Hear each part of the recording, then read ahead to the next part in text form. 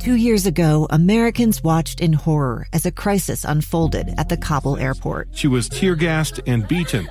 Images of thousands desperate to escape Taliban oppression filled our news feeds.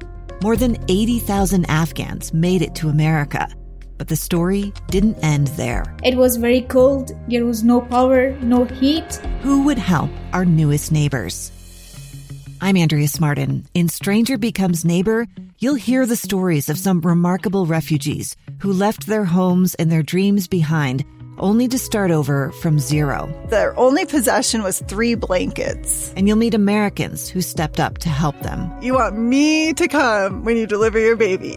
What can one person do in the face of an international disaster decades in the making? That's Stranger Becomes Neighbor. Find us at kslpodcast.com. Follow us on Apple Podcasts or anywhere else you listen.